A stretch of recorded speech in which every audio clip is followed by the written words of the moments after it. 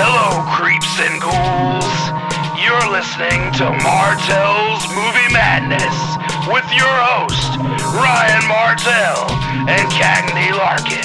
So grab your popcorn and try to survive the movie madness.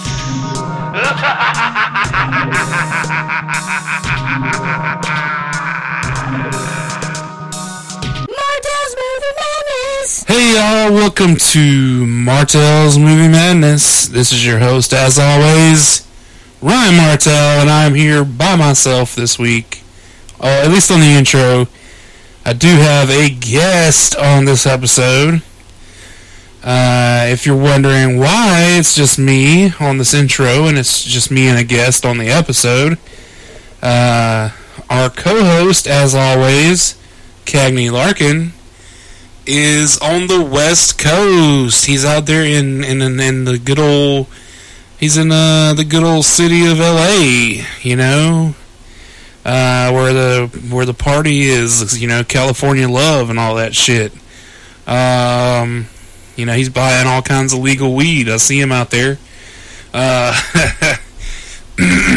anyways, this week on the show, I do have a guest, like I said, and if you've been listening to this podcast, which hopefully at least somebody that's listening to this episode has listened before, I've been talking about this movie for so long, since I got cast in it pretty much. Of course, I'm talking about Bad Girls, which means my guest is none other than Mr. Christopher Bickel himself, the writer and director of Bad Girls, director of The Theta Girl, and numerous local music videos and shorts. Just an all-around good dude, sick filmmaker, and a great creative mind. This is somebody I've been wanting to have on the podcast pretty much since I started it. When I started this podcast, I had in mind a few people that I wanted to eventually get on. Christopher Bickel was one of them. My good friends in the Dirt Candy Productions crew were the others, which I've had on. My friend Blair Hoyle is another that I need to have on soon, hopefully, since he's moving back over here on the east side. But Christopher Bickel come on today. He was very gracious and sat with me, and we had a good little conversation. We talked a little bit about exploitation movies, specifically some Herschel Gordon Lewis, Elsa of She-Wolf of the SS. We talked about Bad Girls and the Theta Girl, of course. We talked specifically about my role in the Bad Girls movie. We talked about what he wants to do next. We talked about in depth on. We got on scores and soundtracks, movies that he watched as a kid. That's what we got this week for you. We got Chris Bickel. I'm not going to do my what you watching. I am going to keep this intro pretty short so that the episode can just kind of be unto itself. I do have a pick of the week this week for you guys. Actually, I'll do a quick what you watching just for the fans. And I'll talk about the rest. I'll talk about the movies again probably with Cagney once he's back. My pick of the week this week is The Town That Dreaded Sundown, the remake from, I think, 2007, 2008, somewhere in that area. Either way, it's a very faithful and imaginative remake, sequel, whatever you want to call it. I think it's a great one. Check it out. It's 4 out of 5 on the Martell scale, so that should tell you a little bit about it. And then I didn't watch too much else. I did my Friday the 13th marathon with all the commentaries. I watched Jason Rising on YouTube, which you can go check out now for free on YouTube. It's a 3 out of 5. It's got some of the original cast from Friday the 13th franchise, and a lot of cool effects and cool costumes and makeup work. It's good old fashioned fan film fun. So that's a 3 out of 5. And of course, I did watch The Vice Academy 2 and 3, and I gave them both 2.5 out of 5. They are what they are. They're sleazy, cheesy, sex comedy, cop movies. So yeah, they're pretty fun. And then I watched The Bling Ring on Netflix because Bad Girls has been getting a lot of comparison to The Bling Ring. I thought it was a pretty good movie. Classic privileged people doing evil things and getting away with it story. So definitely check that one out. It's on Netflix. I gave it a 4 out of 5 also. So yeah, that's my what you watching this week. I'm gonna redo it with Cagney so that he can, put his input in if he's got any. And that's it. Yep, that's what I got for y'all. So without further ado, we're gonna get into the interview with Mr. Christopher Bickel. Might makes right, and we've got all the rights now. All right, we're here with Christopher Bickel, director and writer of Bad Girls, director of The Theta Girl, also. Columbia, South Carolina's finest filmmaker, in my opinion. How you doing, Chris? I'm doing good, thanks. So, what I like to ask everybody when they come on here first, right off the gate, is what you've been watching. Most recently, I have revisited a couple of documentaries on the Sex Pistols, which is probably my favorite band of all time. So, Filth and the Fury by Julian Temple, and DOA Rite of Passage by Lech Kowalski. So that's and aside from those documentaries, I've been kind of watching a lot of 80s teen beach sex comedies. Oh yeah, like those are good. Yeah, so like Private Resort and Spring Break and Hard Bodies, stuff like that. I almost started watching Spring Break the other day, and I don't know why I changed it. I was like, I think I wanted to watch something like, I wanted to watch a summer horror movie. Yeah. So I was like, I don't want to watch this right now. I don't want to laugh. I want to watch people die. Spring Break is pretty good for the genre, and with everything, COVID-wise, it's kind of fun to watch a movie where people are just out having fun with a lot of other people. Yeah, so, having that group camaraderie. Yeah, so you kind of get some of that by proxy watching movies like that. For sure. So another thing that I like to ask right off the gate is, what is your earliest movie memory? Is it like, I don't know. You're. I don't want to sound insulting, but you're a little bit older than me and Cagney for sure. Yeah. And I think you might be the second oldest person I've interviewed for the show.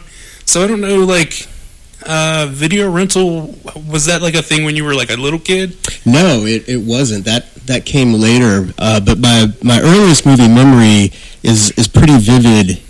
It's seeing Frankenstein, the original Universal Frankenstein, on television.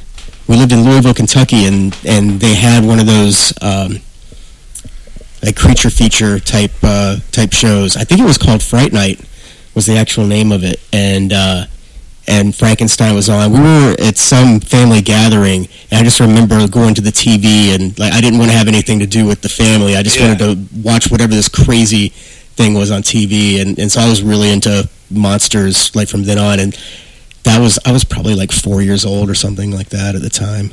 That's awesome. Yeah.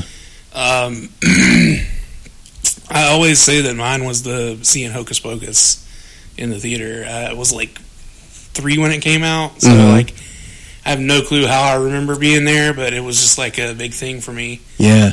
That and like one of the repeat showings of Snow White and the Seven Dwarves. Yeah. They played it at the Lancaster, the Crown Cinema in Lancaster. Yeah. I never got into any of that Disney stuff at all. Like, it was around when I was a kid, but I just never had an interest in it whatsoever. So I don't know if that makes me weird or not, but I don't know. I don't think it necessarily makes you weird, because if I look at it, now as like, would I watch these things voluntarily? Maybe not. Yeah. Hocus Pocus, yeah, maybe, because it's kind of like that whole. It has that like campy Halloween teeny movie thing to it, so it's like that's in my wheelhouse. But like stuff like Snow White and Cinderella, maybe Alice in Wonderland, yeah, because it's a little weird. Yeah. But you know, like the Snow Whites and Cinderellas and stuff like that, probably not. The animal stuff, maybe, because talking animals is always kind of an intriguing thing to people, I feel like. Yeah. Yeah, I was definitely, from a young age, always attracted to anything that was kind of weird, or and especially horror. Like, just from the get-go, that was fascinating to me. I don't know what makes somebody like that. You know, that at that young of an age, you can tell that, oh, they're just really into this stuff. I was always interested in it because I saw like box covers and posters and stuff, and like I would catch glimpses of things on TV every now and then, but I was always too scared to actually sit down and watch the horror movies. So like I didn't actually get into watching horror until I was a teenager, which is like the prime time to really get into horror. Yeah. But like you say, you got into it super early, and we're like always into it.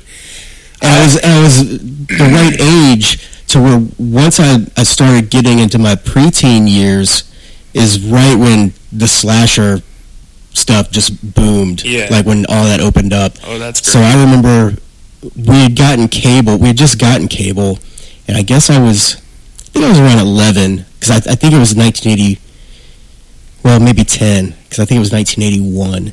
And the first Friday the 13th was on HBO, and I watched that thing. Like, it was, my parents were gone, and I was at home by myself, and I came on, and I wasn't sure if I was supposed to be watching it. I probably wasn't, but I watched it anyway, and man, that just like scared the shit out of it. Like the ending where Jason comes up out of the water.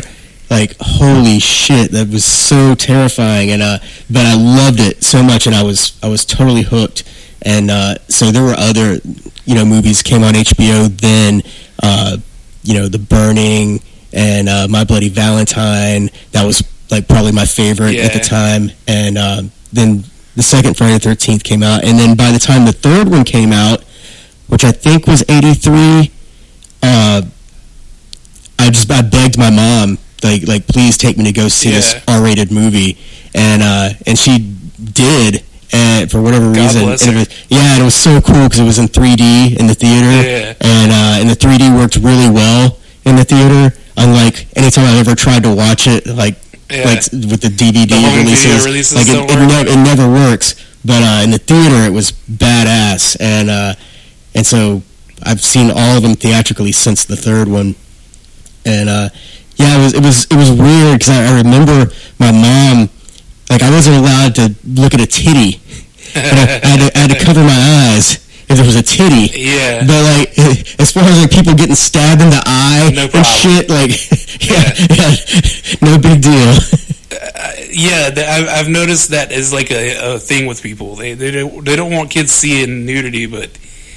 I use this as an example when I talk about this all the time. I watched Hatchet with my, she was at the time 4-year-old cousin, and her parents her mom was like, cover your eyes, because there was some titties on screen. But like 2 minutes later, he's ripping a dude's head in half by the jaw, and like, that's cool, that's okay. Yeah, that just seems like a really American attitude towards things. And it's like, it's their body, like it's a little girl, so like her body's gonna look like that one day, like she's gonna have that anatomy. So you're telling them off the gate that there's something inherently dirty about their body. Dirty titties. Just so many issues. Yeah. All in one. Yeah, and that is definitely something that is uniquely American, I believe, because it's like we put sexuality onto nudity off the gate. Yeah. whether in the context it is or not. So we kind of just jumped into my questions. We didn't really talk about Theta Girl or Bad Girls yet. I've been talking about Bad Girls on the podcast since I got cast. So my audience has at least heard the name Bad Girls. But do you want to tell us a little bit about Bad Girls in your words? I don't know. It's just a low budget movie that's hopefully fun. You know, if you like watching crazy low budget grindhouse movies, I think it's a good evening's entertainment. I've seen a lot of the Letterboxd reviews are comparing it to Bling Ring, the A24 movie. I've seen a few of those, and I've never seen that movie, so I have no idea. Well, I recently watched it because I was kind of intrigued. I was like, well, they keep comparing Bad Girls to this movie, so I'm going to check it out and see if there's basis for the comparison. I think it's a fair-ish comparison. It is kind of like young girls doing bad things that they shouldn't be doing, but kind of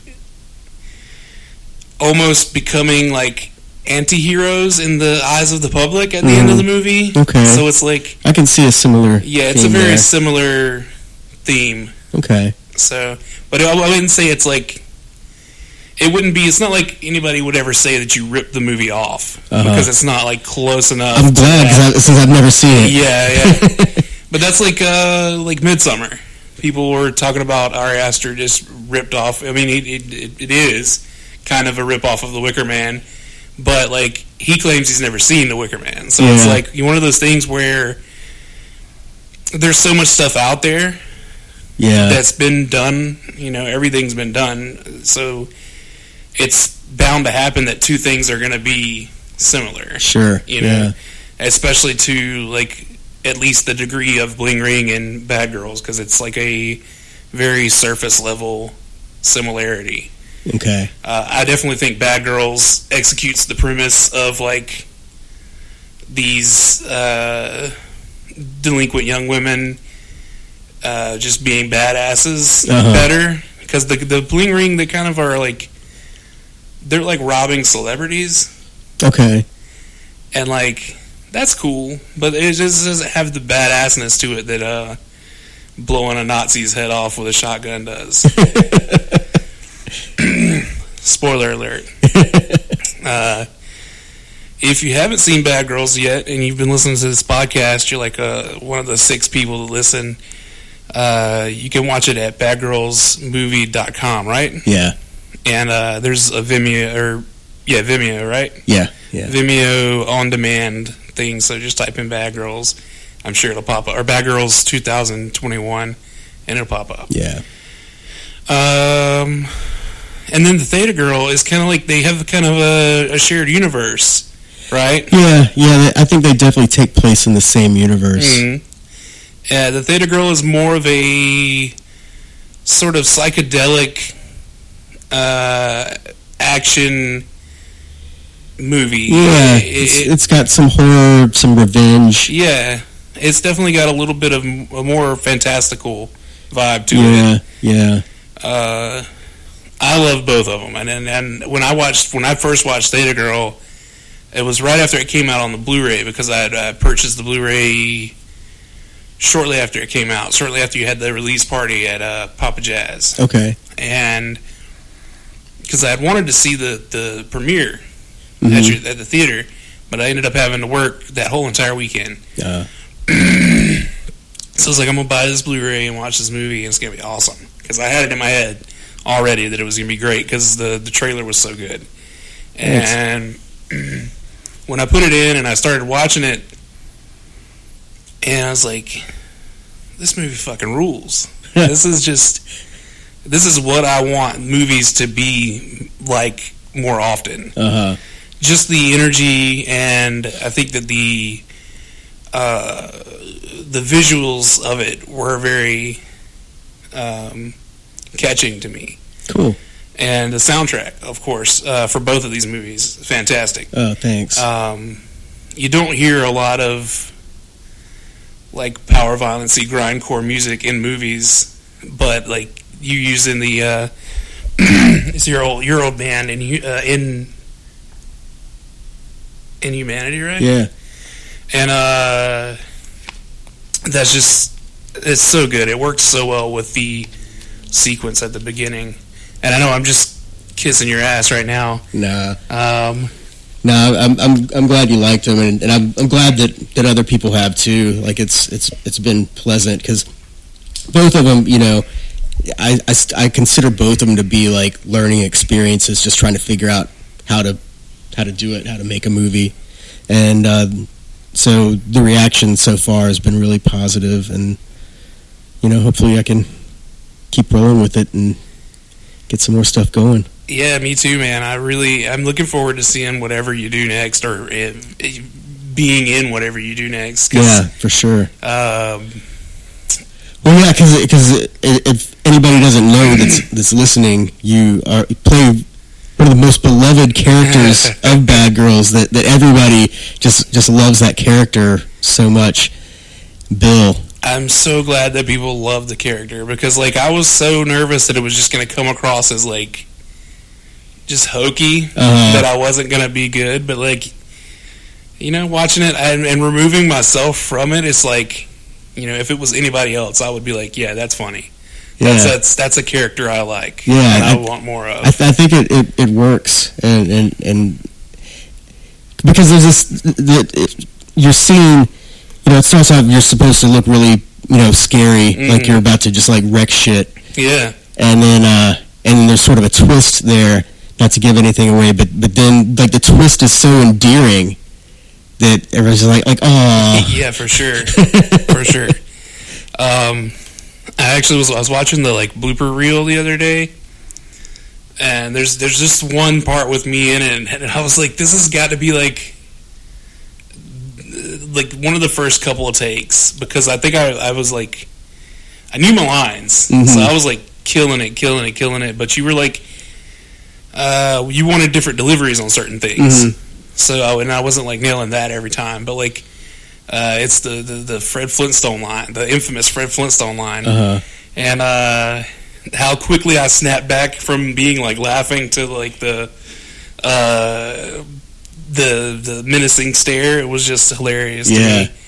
That's the only reason I think that I included that, just because I liked just how quick that went through. That was fun. It was so good. Lots of fun stuff in those bloopers too. Poor Paul Talbot. Yeah, I wasn't gonna say it, but and you know, I love him to death, and I don't know if he was real happy that I included all that stuff, but I mean, to me, it was just so funny. Like it had to come out. Yeah, I mean, it's I don't think it makes him look unprofessional if that's like the worry he has. No, and the thing that doesn't come along with that, the explanation, is that it was just a really high pressure situation we were under when we filmed. And nothing was as we thought it was going to be when we went into it, and we had this space that we had a very, very limited time in, and it was supposed to be an empty space, but like just off camera, there's like 20 drunk bikers that had been drinking all night and doing coke all night, I assume, and this one bartender was trying to keep them quiet in between takes. So it was really kind of a high-pressure deal there, and I think that sort of just caused his brain to fart. And yeah, I mean, I imagine that would be kind of nerve-wracking. Yeah, because you're expecting a closed set with just the crew and cast there. And then you've kind of you're putting on a performance, basically. Yeah, and we already knew that we had a very limited amount of time to get all of the shots that we needed to get, and then that just like made it so much worse, because then it's not just like trying to control, you know, the actors and the lights and the camera, but trying to control like 20 bikers who have been like up all night drinking. Oh, yeah. So it was really a weird situation, and I think that just sort of threw him off a little bit. And I mean, honestly, in the finished product, it's great. So, you know, it took him a minute, but you guys got it. Yeah. So that's... We ended up, because it was so disjointed with having to do all those takes, we ended up cutting out like half of that scene because it just didn't like cut together well. And in the end, it was actually like great that we cut half of the scene because it made the movie move faster where it needed to. So it was a blessing in disguise. It was. You know, sometimes you're like, shit, like this thing is all fucked up, and then you massage it a little bit, and you're like, oh no, this is the best possible ending. And then there's the rain, moss after rain, citrus and baby lamb chops line that you said came from Devo, the guy from Devo. Yeah, that supposedly is something that Gerald Casale from Devo said to this girl. Like, I was on this message board like many years ago, and this girl was on the board. Like, her friend had started dating Jerry Casale, and it was definitely a what do you call those relationships where one person's real old? Is that like a May-December relationship? What is that called? I don't know. Anyway, he was dating this like girl much younger than him, and on one of their dates, he explained the 3 flavors of a woman, and I just thought that was the funniest thing I'd ever heard, and it stuck with me. Like I probably heard that like 20 years ago, and I've just been thinking about it for 20 years. It's so good. It's such a delightfully creepy line. Yeah, right. For any character to say. And the fact that our two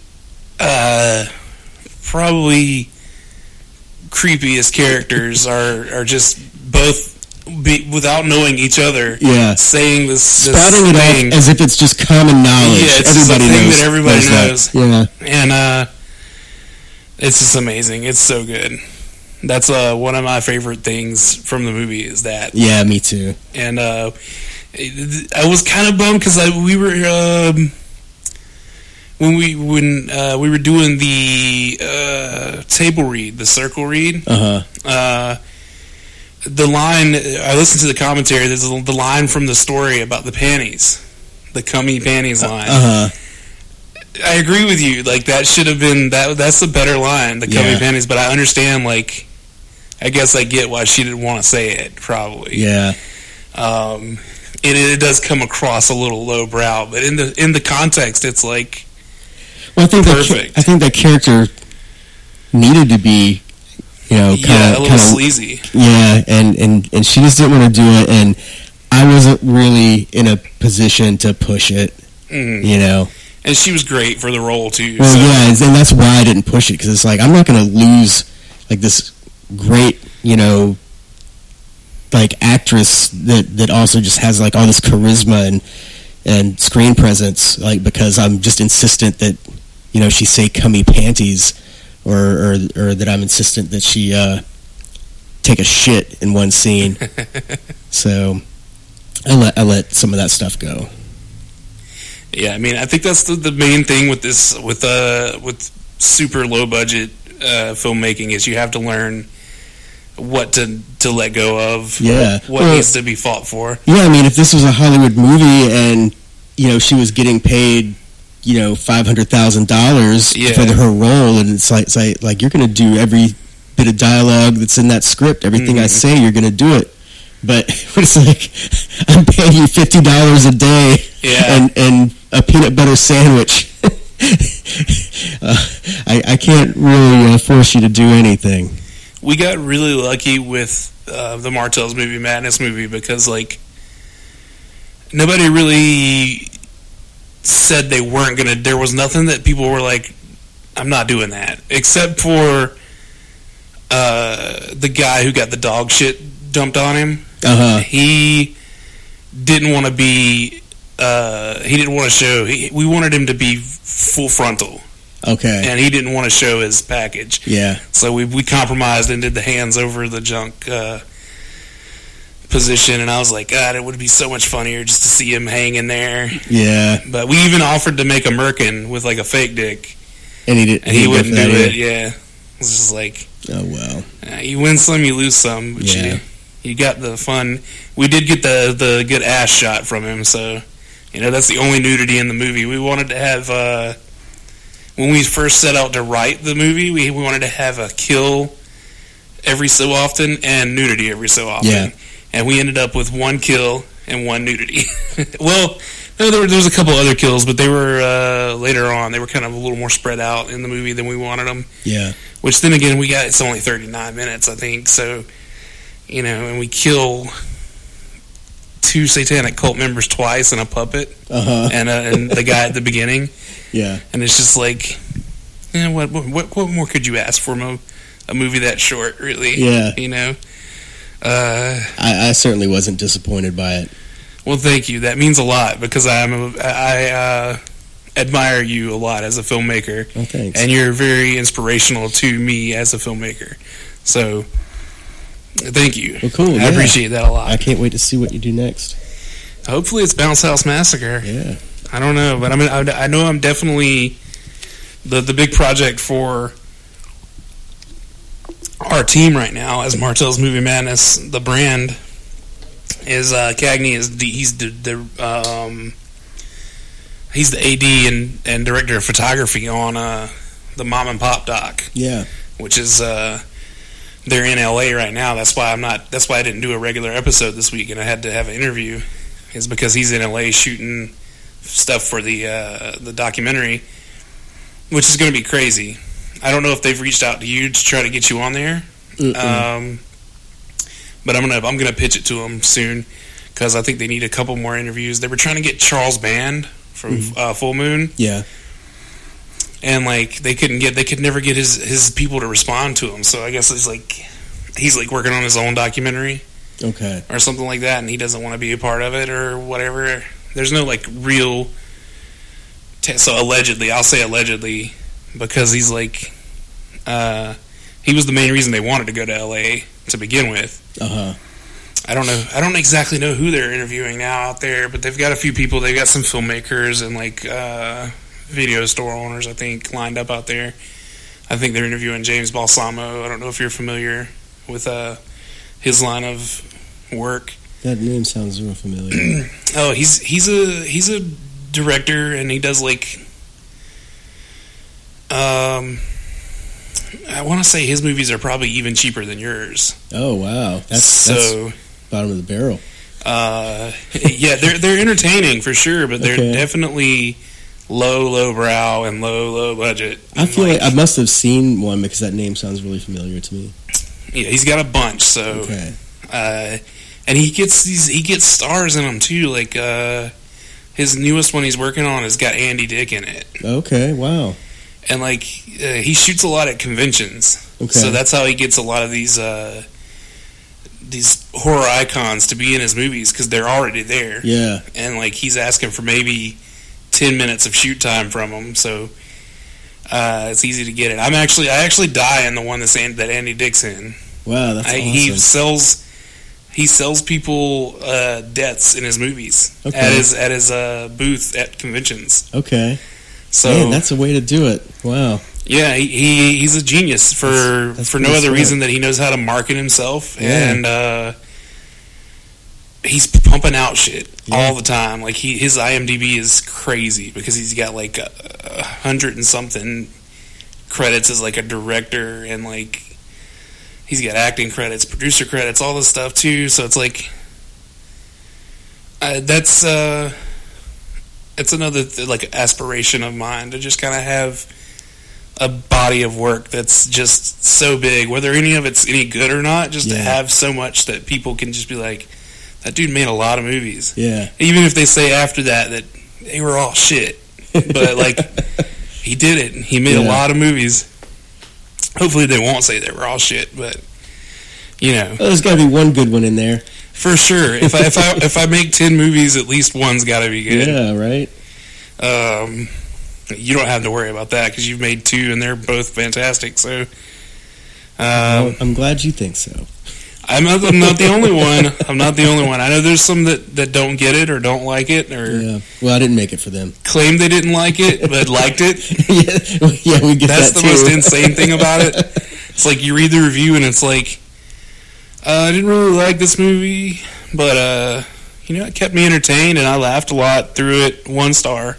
Yeah. It's like, Well, it sounds like you had a really good time. but you just said that the movie did what it was supposed to do. Yeah, you're real mad at yourself that you enjoyed it. Yeah, that is the insanity of the modern film audience. I feel like. Well, I think for people who consider themselves cinephiles, a movie like Bad Girls, like they just think like, oh well, that's trash. Like that's no real thought went into that. It's like, well, you can think that, but I think some thought went into it, but mainly I want you to have a good time watching it. And so for someone to say that it was trash, but they laughed all the way through it, it's like, well, then just admit you liked it. Yeah, that's the purpose of the movie, is just to entertain you. Yeah. And it does that. I think it does that for me. Cagney loved it too, and everybody that I've talked to about it that have seen it have enjoyed it. I just wish I had more of my circle that had seen it. They're like, for whatever reason they're not watching it. I guess because you have to pay to watch it. Yeah. And I'm just like, well, it'll eventually slip out there into the ether for free. I mean, Theta Girl's out there, so. Bad Girls will get out there eventually. I actually, when we screened Theta Girl at the Sylvia that time, I actually thought that we were going to have to pirate it. Yeah, just get to watch to screen it. Yeah, because me and you both had a Blu-ray copy we were bringing, and the laptop that they used for the projector at the theater wouldn't play Blu-rays after a certain year. Yeah. And I was like, oh, God, we're going to have to fucking steal this movie to show it on the screen. Well, that's one way to do it. But thankfully, you ended up having a copy of it on your Google Drive, so we ended up I wasn't sure that to. I was going to be able to get to that from my phone, but, we live in a magical time. So yes. I was able to get it. Could you imagine if we were like, if there was like a problem with film reels that we had? Oh, Jesus. There'd be no way to fix it. We'd just be screwed. Yeah. We'd be showing half a movie. Yeah. That was a good. Well, I mean, it was one of my better turnouts for the Sylvia screenings. That was fun. There was some couple there that really seemed to like it. Yeah, they enjoyed it a lot.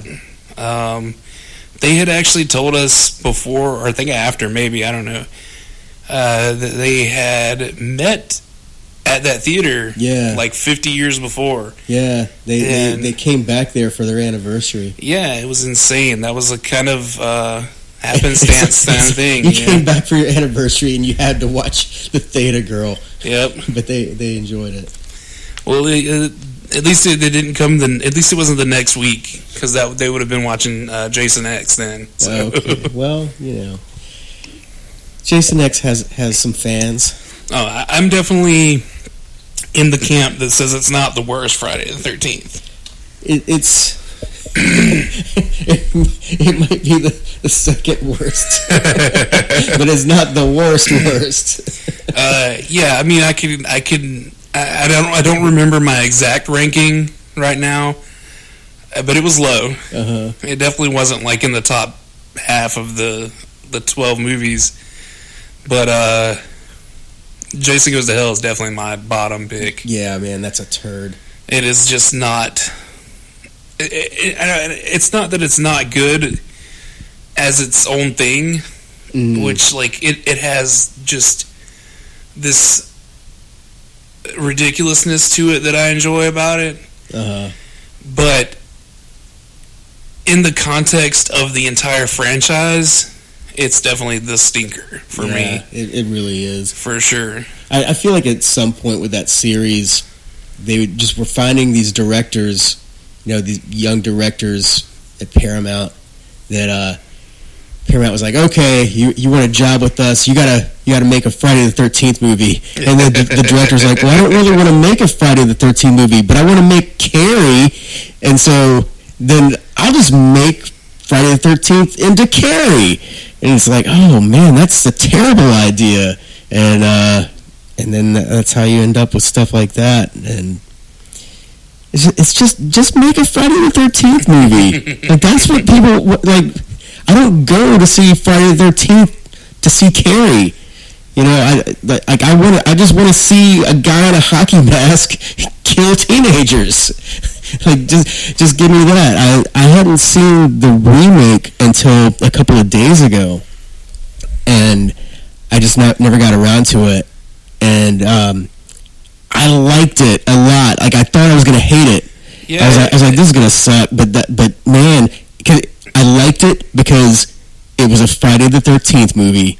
Yeah, it didn't try to be anything else. No, it was just Jason killing teenagers. Yep, as it should be. And that's. I think I told you that it was when you were talking about having not seen it before. Mm-hmm. I think I was one of the people who commented on there and was like, "Yeah, you need to watch it. It's good." I did. I liked it quite a bit. It's number 5 in my ranking. Yeah. Of all of them. It's up there in mine, and it's definitely my favorite Platinum Dunes remake from that era. Yeah, because like it's just the best. It combines the first 3 movies. It does what it needs to do. All the kills are great.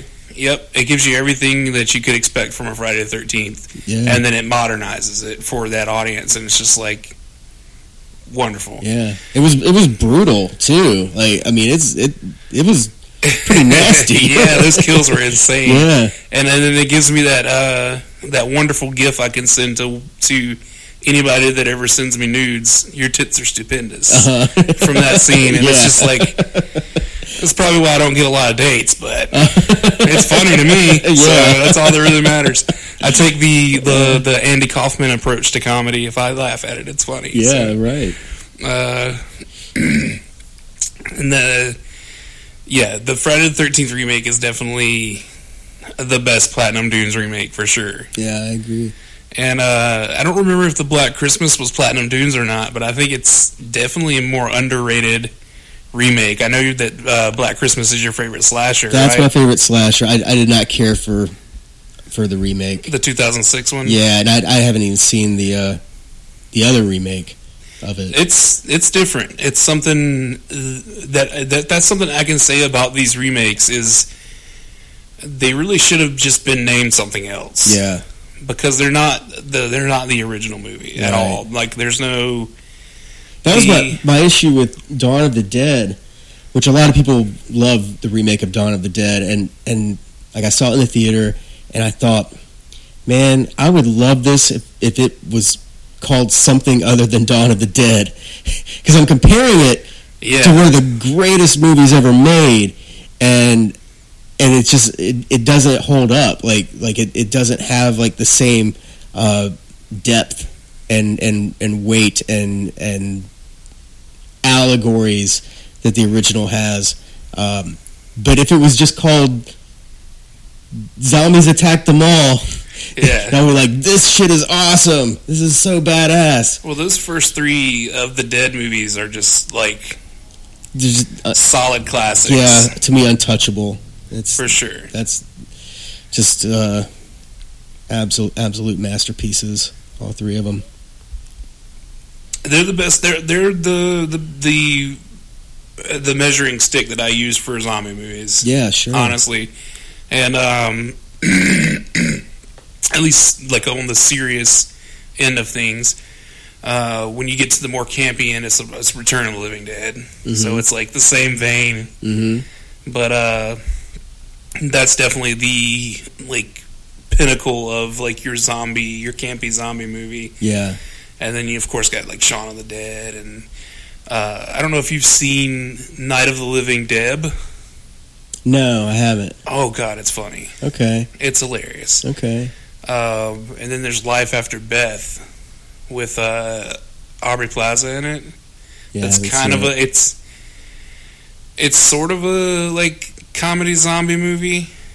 I mean, she's a reanimated corpse, but like, I don't know. It's a little bit of a gray area there for that one. Mm-hmm. But I think it's really worth a watch for sure. Okay. So we talked briefly about the score for Bad Girls earlier. Mm-hmm. And the soundtrack. What are some of your favorite soundtracks or scores? My favorite soundtrack of all time is The Shining. And so that's not really a score because aside from the Wendy Carlos composition, all of the pieces that are on that just, I think, came out of Stanley Kubrick's record collection. He was just like picking classical pieces that he liked. But that music is so effective, and I got that soundtrack when I was fairly young, and just loved it so much, and it led me to explore a lot of music. Like, it opened my world up to stuff like Penderecki and Bartók and Ligeti and all these like 20th century classical composers. So it introduced me to just a lot of music that I really love, and just that score. So soundtrack is so effective. As far as scores go, I think my favorite movie score, and there's so many things I could name, like, you know, all the Goblin stuff and all that, but the one that I go back to over and over again is a more recent one, relatively more recent, is Beyond the Black Rainbow. Have you ever seen that? Yes, it's been a while. Yeah, it's the same guy that made Mandy. Yeah. It was his first film. Yeah. The soundtrack to that is just fucking phenomenal. It's electronic, and it's so good. Yeah, I do remember enjoying that music a lot, and then on first view, I remember liking it more than Mandy. Mm-hmm. I haven't rewatched it yet, so it's been a couple years since I watched that one. But on second watch, I actually grew to enjoy Mandy a lot more. Yeah, I've seen Mandy twice, and I wanted to love it, and then I kind of like it okay. Yeah. There's just lots of little issues I have with it that I won't go into. But part of the problem is that I was such a huge fan of Beyond the Black Rainbow that it got my hopes up for Mandy, and then Mandy just wasn't what I thought it was going to be, maybe, and I think it's kind of long. I think it could have been 30 minutes shorter. I like Nicolas Cage in it. I like Nicolas Cage when he does that thing he does, but yeah, I just thought a lot of it was a little too hokey for me. I can see that. I definitely had like this hype built in my head because everybody was telling me how great it was, and it was the most amazing movie of the year so far. And then it ended up, I think I watched it when it came to Shudder, I believe was the first time I watched it. So it had been out a while at that point, maybe 7-8 months. And everybody was just going on and on about how beautiful it was and how good the movie was. And I was just like, did you guys watch the same movie as me? Mm-hmm. Like, the visuals themselves are very good. Yeah. I don't have any... I agree completely with everybody on that. It looks very good. Yeah. But to me, where it lacks is just the plot of it. Mm-hmm. You know, it's just... and I get it, it's a simple revenge movie. But...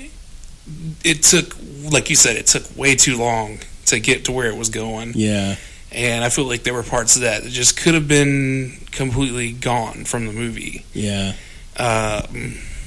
Like the whole Cheddar Goblin thing. Like, I get that's funny to everybody, but, like, was it necessary? Yeah, no, it Not at wasn't.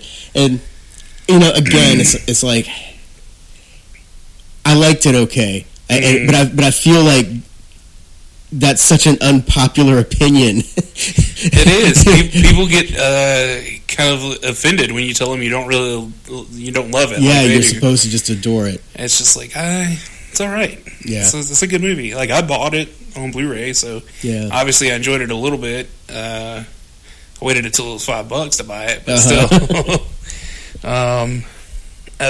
Nicolas Cage. While we're on that, I just want to say, have you seen Willy's Wonderland yet? Not yet. Oh man, so good, so fun. It's like it's almost a reverse slasher because, well, it's a slasher and a reverse slasher at the same time because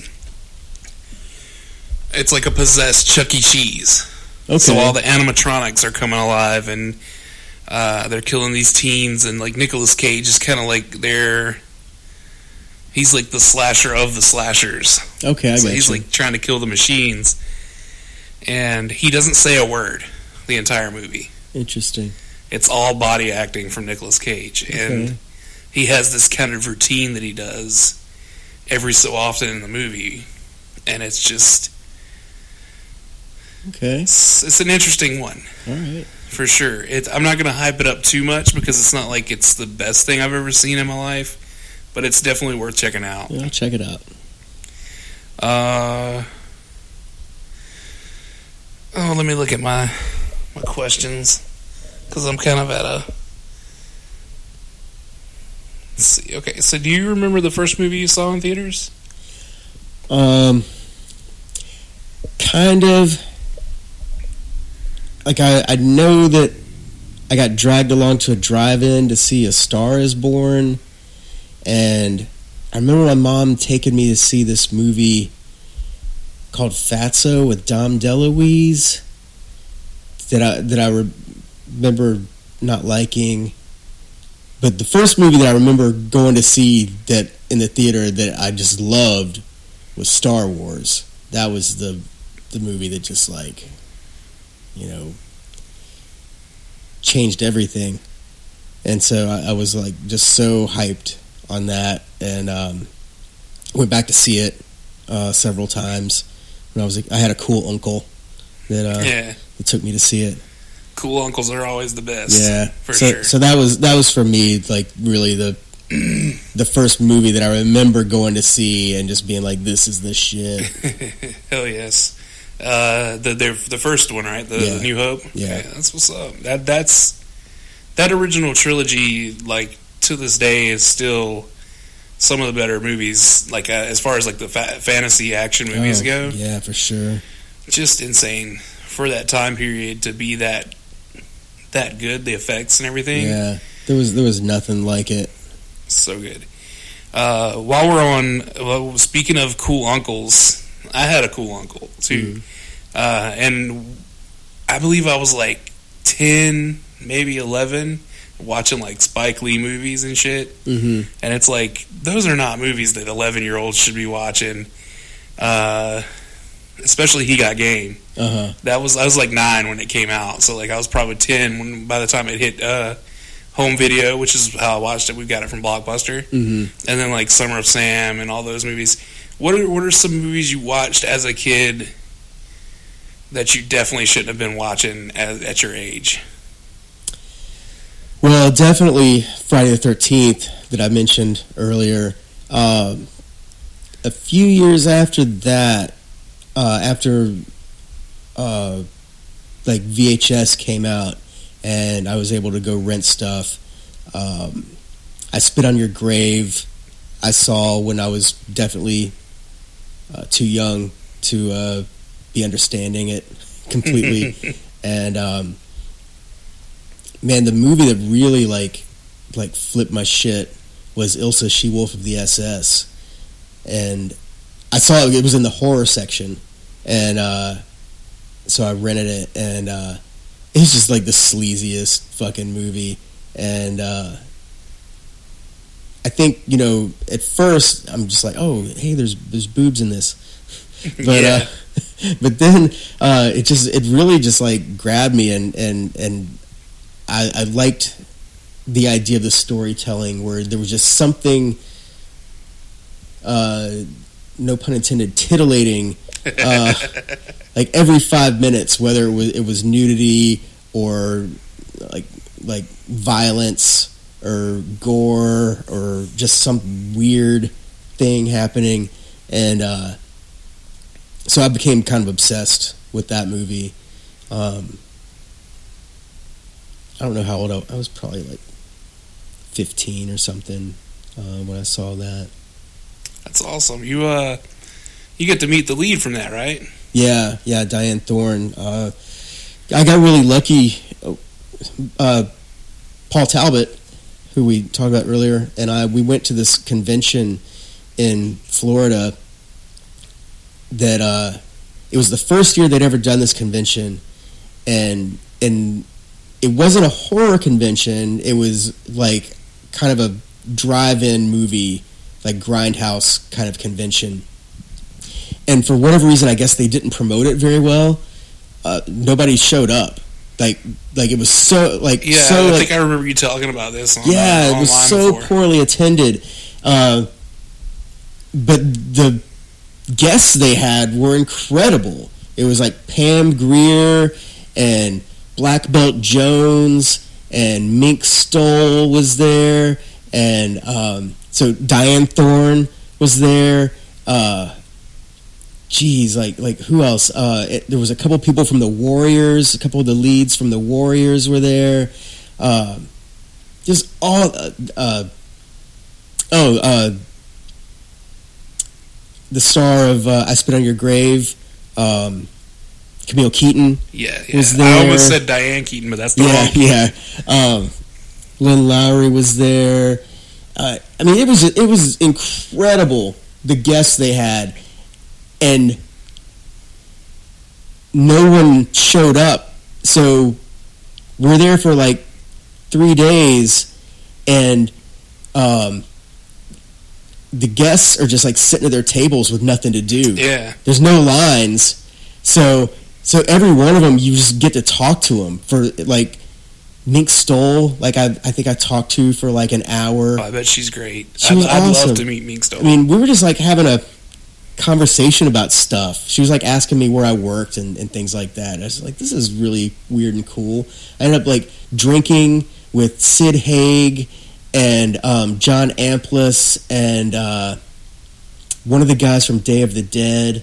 I can't remember his name now. It wasn't Rhodes. It was one of the other Army guys. But anyway, like we just like all drank together, and the Diane Thorne, who I just have been obsessed with my entire life, was there with her husband, and I ended up talking to them for hours, and she used to send me a Christmas card every year, like after that, and until she passed away. But it was really amazing. Just imagine like going to the coolest convention you could go to, and then like nobody's there. Yeah, there's like 5 people. Yeah. So it was awesome. It was bad for the people that put the convention on. They lost a shitload of money.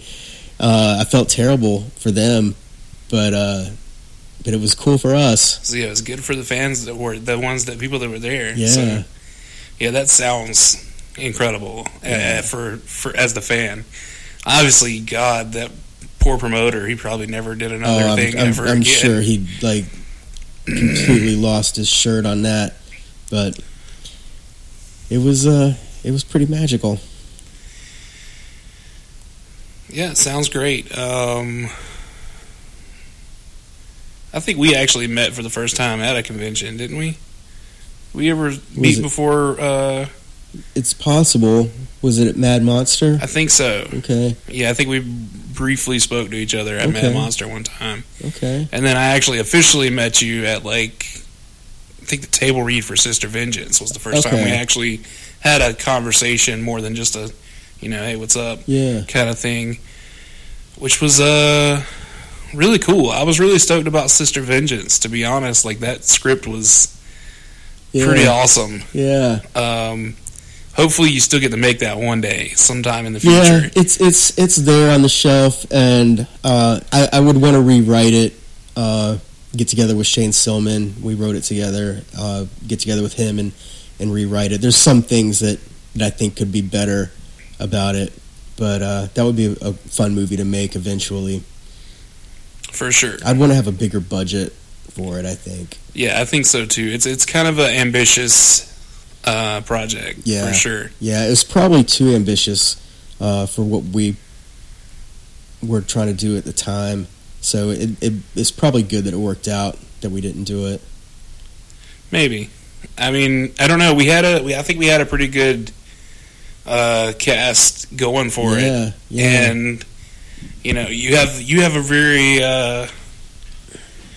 you have a gumption about you to get things done and get them done well. I feel like you probably would have done something good with it for sure. I mean, but it may be, you know, like you said, it may be for the best for you to have had time to kind of build more of an audience, which Theta Girl had like this rumbling to it, and then obviously that transferred over into Bad Girls, and then Bad Girls is getting even bigger, more attention, I feel like, than Theta Girl even did. Yeah. So, you know, moving forward, you're just going to keep expanding, hopefully, and getting to a wider group of these genre fans. Yeah.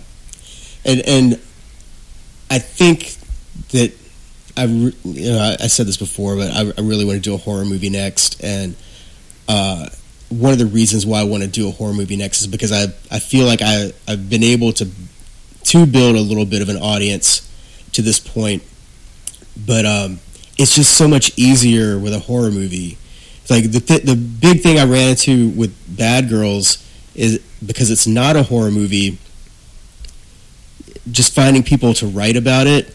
Yeah. Because there's like, if you have a horror movie, there's 10,000 horror blogs that you can send it to with people who are like passionate about shit, and they're gonna like write about it, and if they like it, they're gonna hype it up.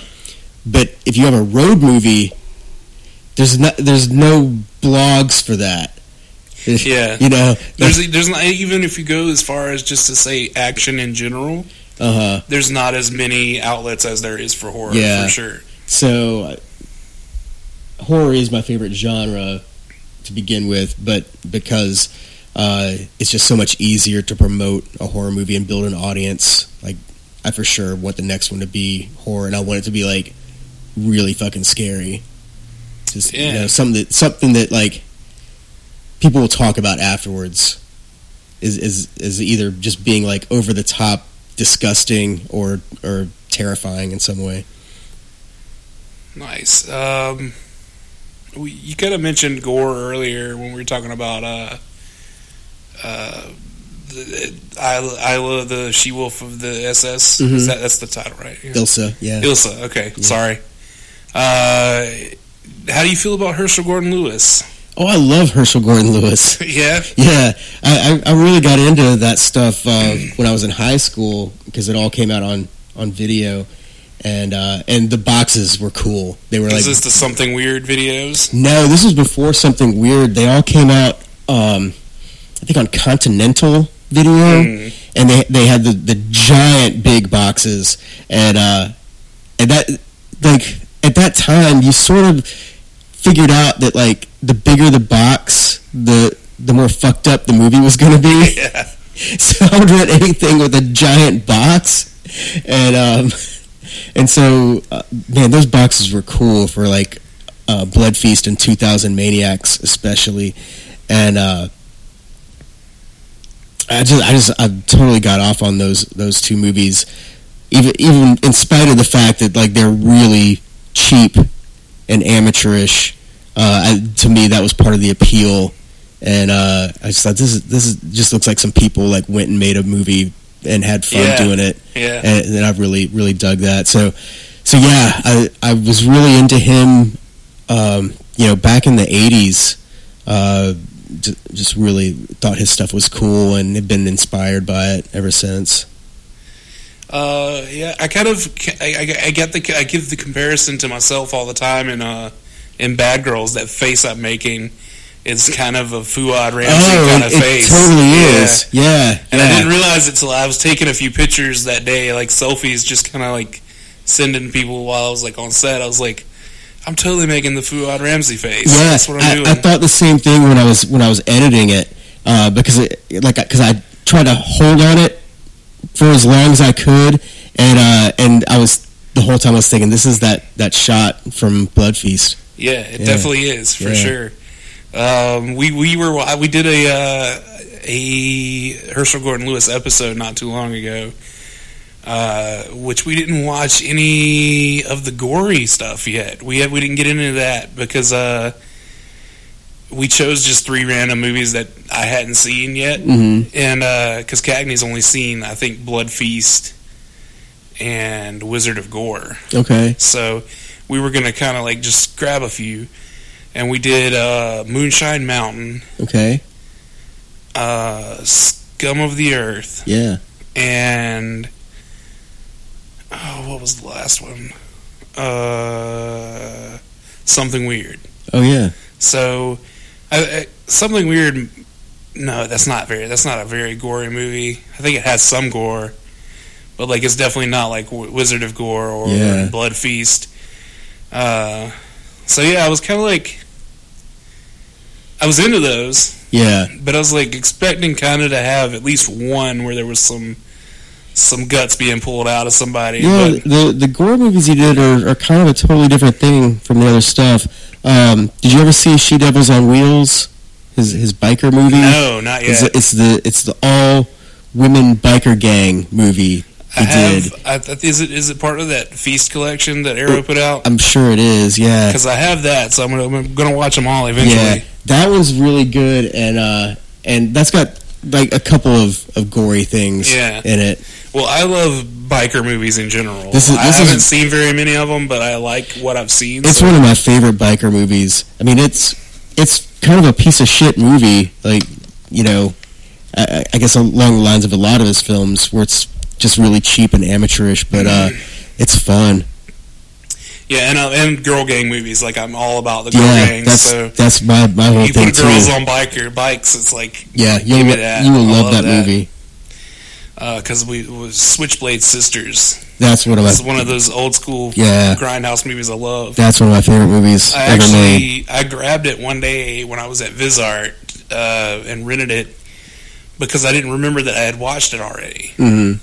Because it was like a different cover, and it was like Quentin Tarantino presents Switchblade Sisters. Yeah. I was like, I don't think I've seen this. So I grabbed it and I got home and I put it in and I was like watching it and I was like, I've fucking seen this. I used to have this on DVD in one of those drive-in classics box sets that I wish I still had. I fucking kick myself every day for selling those for $5 a piece, and it's just like, should have kept those. Yeah, those had some good titles. There's good stuff in those. I still got a couple of the horror ones, but I got rid of the drive-in grindhouse ones, and I was like, so dumb. When you're young, you're dumb. So, that's true. It's the same thing with like a lot of my action figures. I sold off a lot of my action figures a long time ago, and I'm like, I sold a $150 action figure for $20. Yeah, and I was just like, no, you can't go back in time. Can't, for sure. So I just try not to think about it as much as possible. But yeah, I love those cheap exploitation movies from that era, and like Roger Corman stuff, which kind of like, that's kind of what your movies remind me of. It's like an updated version of a Roger Corman film. Yeah, and he's a huge influence, and somebody that I read about a lot when I was in high school and college, and just was so enamored with the idea of just like coming up with these ideas on a shoestring and, you know, shooting a movie in like 3 days. Yeah. You know, I just thought that was so cool. And I had seen so many Roger Corman movies, like, produced and directed, but, like, and didn't even know when I was, like, younger. Because to me, like, I've always been a trauma guy. As far as, like, whenever I was, like, getting into, like, the lower budget movies, that was what I was, like, drawn to, is like Lloyd Kaufman stuff, the Toxic Avenger, Class of Newcomb High, and even later Romeo and Juliet and stuff like that. Because to me, like, I guess that's my generation's version of Roger Corman. It's Troma. Yeah. So that's like, having our movie on their streaming service is just like, if Roger Corman had a streaming service and he picked up your stuff for distribution. I'd be stoked. Yeah, it's insane, and there's a lot of parallels between Troma and Roger Corman's stuff too, because Roger Corman used to go out on the street with a sign with movie titles on it and get people to pick which one they'd rather see, and that's how he would name the project he was working on. Right. And I'm like, that is so good. That is like the most pro wrestling carny kind of thing to do. Yeah, the guy's a genius. Yeah, it's insane. It was the Humanoids from the Deep. Yes. That I just watched the 80s version. Oh, so good. On Joe Bob with Joe Bob Briggs, and it was just like such amazing movie. This movie's so gross and just fucking great. Yeah. So it looks like we're at about an hour. I don't want to take up too much more of your time. So I'm going to go ahead and do our little games that we like to play when we have guests on here. Cool. Actually, I do want to ask you one more question before we get into this. And it kind of ties into the this or that game. Ernest or Pee-wee? I love Jim Varney, but I'm a Pee-wee guy all the way. Yeah. I think Pee-wee, there's something subversive about his comedy. Like there's something dark under the surface. Yeah. And especially like his early stuff. If you see any of his HBO special from the early 80s that he did, there's some pretty dark stuff in that. It's pretty wild. So yeah, nothing against Ernest, who I also like quite a bit, but I'm a Pee-wee guy. There definitely is a sort of sleaze quality to Pee-wee that isn't there with Ernest, and that's even without like the incident with Paul Rubens being in the picture. Well, like in that HBO special, there's a whole thing where they have mirrors on their shoes, so they look up the girls' dresses that come to visit and stuff like that. It's like, but it's presented as being like a kids show. Yeah, and so yeah, it's sleazy and fun. That's insane. That's so good. All right, so we're gonna do this or that. Just a quick kind of answer. You don't have to. You can elaborate if you want to, but you don't have to. Okay. Watching movies at home alone or with friends? With friends. The theater or at home? That's a hard one to say, because in a lot of times I would rather watch a movie at home because I get annoyed in the theater, like people are talking and shit. Yeah. But sometimes, like if you go see like a midnight movie, you know, like you want to see that with 100 people. There's some movies that you want to see with a bunch of people. Yeah. But in general, I'd rather stay at home. Okay. Horror or sci-fi? Horror, definitely. Action or drama? Action, definitely. All right. Sex comedy or coming-of-age comedy? Both.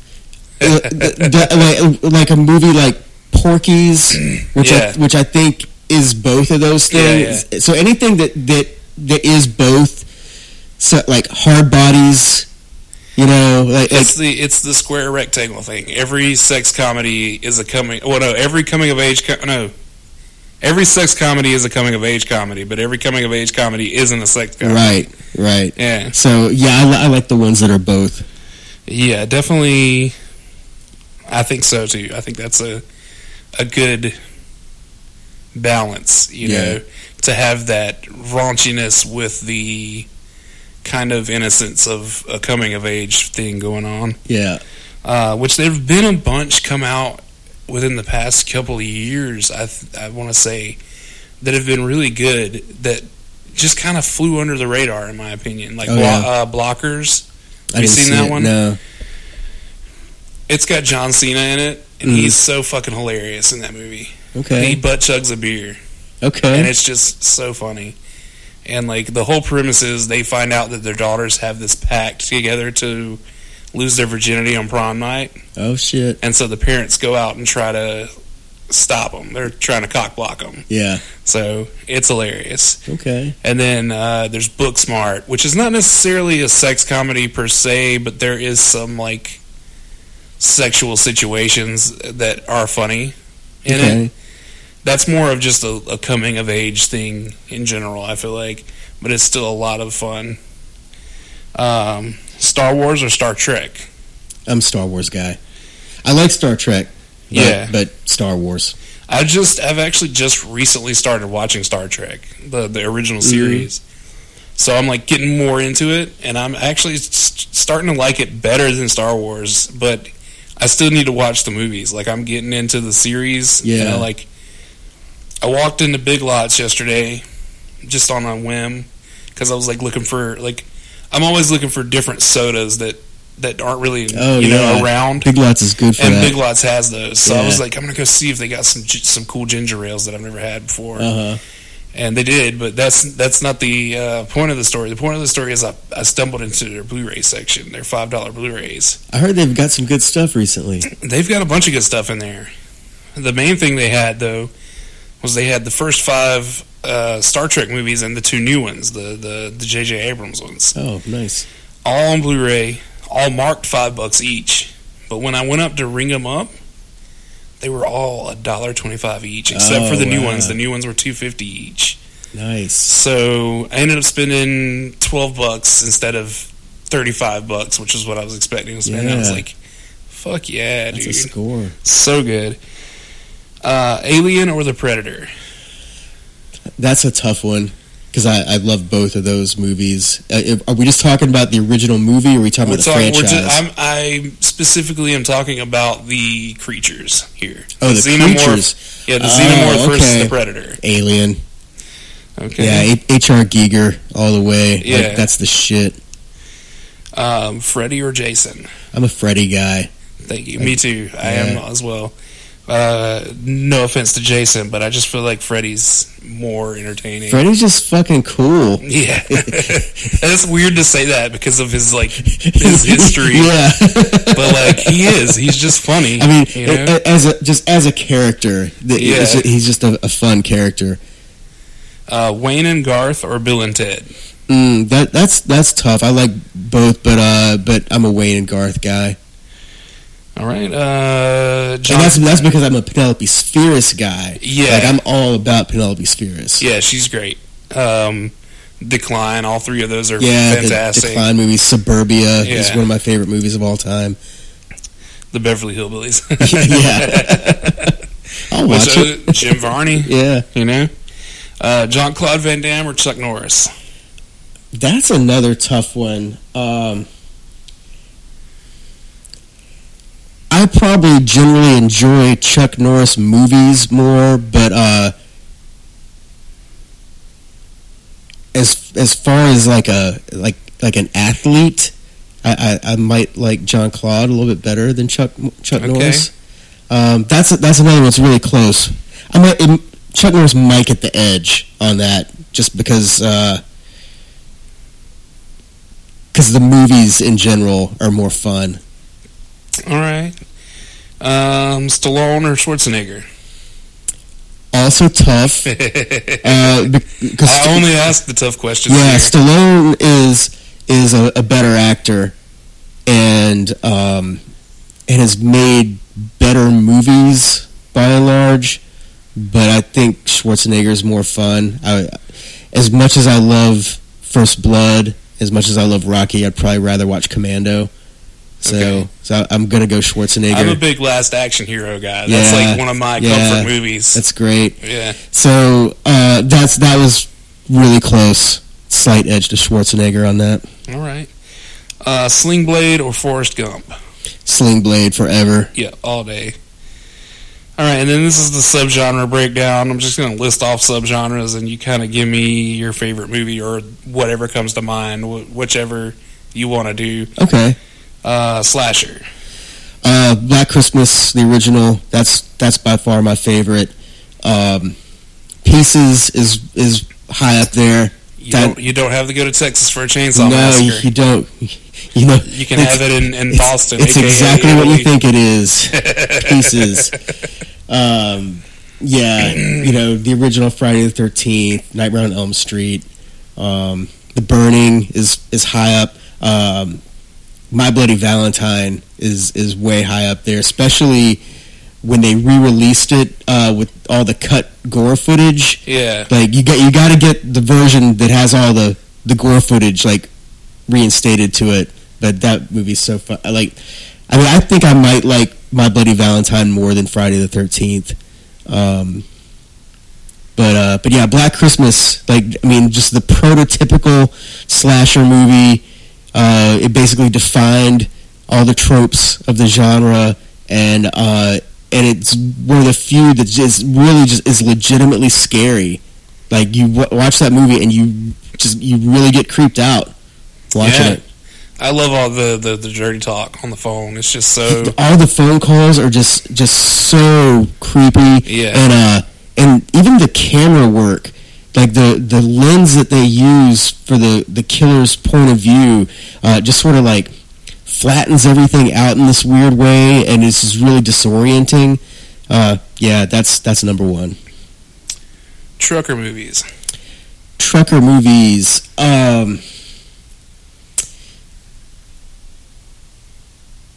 Smokey and the Bandit count as a trucker movie? Anything where a main character is driving a truck is a trucker movie. Probably Smokey and the Bandit, but also Road Games. Did you see that movie? Yeah. With Jamie Lee Curtis and Stacey Keach. Yeah. That like one of those two. Those are good choices. Two very different kind of movies. Yeah. Surfer movie. Surf 2. With Eddie Deason. You were telling me about that when we were hanging out after the signing event. I was like, so there's no Surf 1. There's no Surf 1, just Surf 2. And it's just a fucked up weird movie. Actually, I've got the VHS of it is just sitting out right here. This is Surf 2, the end of the trilogy. The end of the trilogy? Yeah. So there's not a trilogy. There's only one movie. Yeah. It's called Surf 2. Yeah, and it's the movie that gives insanity a bad name. Boingo, boingo. Oh, we got some good music here. Oh, yeah, and that's supposedly what held it up forever from getting released on getting DVD. The licensing. Yeah, there was like all these music issues, but it just recently got put out on Blu-ray. But that's the VHS. Yeah, I'm going to have to give that one a look for sure. Kung Fu movie or ninja movie? Oh, Master of the Flying Guillotine. Yeah, I haven't seen that one. Oh, dude. Yeah. Yeah. I know the premise because I'm a Wu-Tang fan, so I've been all about the... Do yourself a favor. That movie is just so fucked up and weird and amazing soundtrack. Just everything about it kicks ass. All right. Westerns. Good, the Bad, and the Ugly. Any Sergio Leone. A more obscure one that I really like is called The Great Silence. It has Klaus Kinski. Yeah. Is in it. That's a real good, kind of weird one.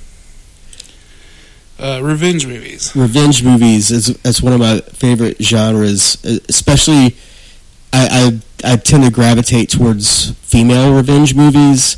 So, I Spit Under Grave, Miss 45 by Abel Ferrara. That's just such a badass movie. I love all the Charles Bronson, the Death Wish movies. But yeah,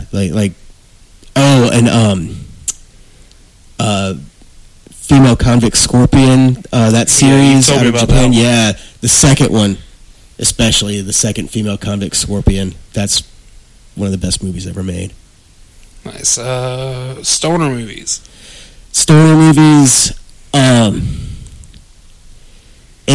Any the first three Cheech and Chong movies, but I don't know if it does. Fast Times at Ridgemont High count as a stoner movie? Just because of Jeff Bickel, Sean Penn's character, I think is just the best portrayal of a stoner think I'll allow it. Ever? Okay. Yeah. Cool. Because, I mean, it seems like a movie that a lot of stoners enjoy. Yeah. So maybe even if the main characters aren't necessarily all stoners, it's kind of ingrained in that culture. Yeah, but mostly because of Sean Penn, his character in that. He's so good in that. Like that's the best stoner character of all time. And he's kind of a side character in that movie, but a lot of people, that's what they remember from the movie is Bickel. Yeah, totally. So, like even like when it came out, I remember like everybody just thought like, oh, that's the Jeff Spicoli movie. Yeah. But yeah, he totally is just like this peripheral character. Zombies. The original trilogy from George Romero. So Night of the Living Dead. Like I just have to put that at the top because if that didn't exist, nothing else would. Yeah. If that didn't exist, I wouldn't exist. Because my parents went to see that at the drive-in on their first date. Nice. So that's awesome. Yeah. So to me, that movie is very important. It's a romantic movie. Yeah. Dawn of the Dead is like. I mean, I probably like Dawn of the Dead better, but I still got to give the edge to Night. Della Morte, Della More, Cemetery Man. Have you seen that? No. Dude, that's like way up on my list. It's a little bit of a comedy. It's an Italian movie. It was made by Michele Soavi, who was a protege of Dario Argento. It's really fucking weird. It has one of my 3 favorite movie endings of all time. It's probably like my second favorite movie ending of all time. It's just really existential and weird. Nice. Werewolves. Sorry. American Werewolf in London. Like, it's no contest. Hands like, down. That's the best werewolf movie ever made. What about vampires? My favorite vampire movie. That's a tough one because there's so many good ones. But Blood for Dracula. It's also known as Andy Warhol's Dracula. Okay, yeah. Yeah. I've heard about it. I've never watched it before, though. Directed by Paul Morrissey, starring Udo Kier. Just a really strange, quirky little vampire movie.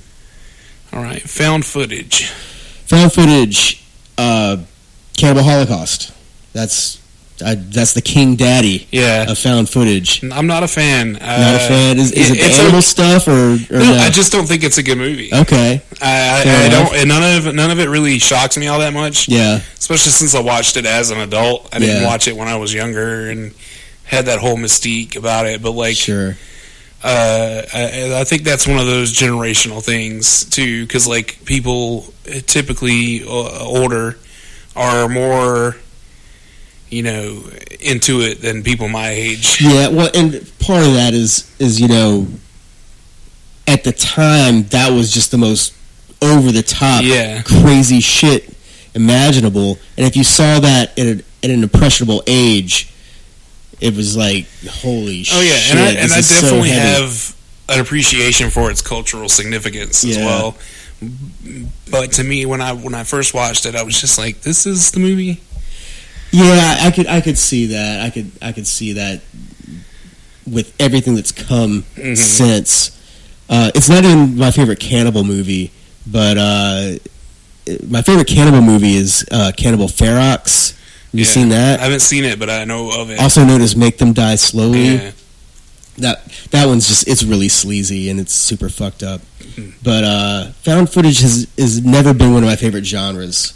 To begin with. Same. I'm very peculiar with the found footage movies. Yeah. I enjoy the VHS series.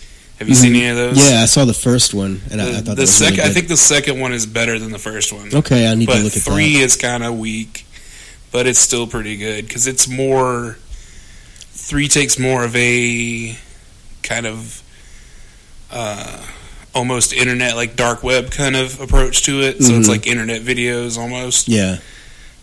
Which is fine, and it has good segments, but as an overall thing, I didn't enjoy it as much as the first 2. Okay, I'll check out that second. They've got a new one coming to Shudder soon. Okay. That's going to be like I think it's from the guys who did the original, maybe. Okay. Don't quote me on that because I don't know for sure. But yeah, those are some of my favorite ones. And then Host that came out last year that they shot during the pandemic, all shot over Zoom. Uh-huh. I think that one's a good one because it's so it's so genuine because most of the actors in the movie were friends in real life. Yeah. So it was kind of like just them having this Zoom call meeting, and they were doing like a seance, and everything starts going wacky like it does when you're messing with spirits in movies. Mm-hmm.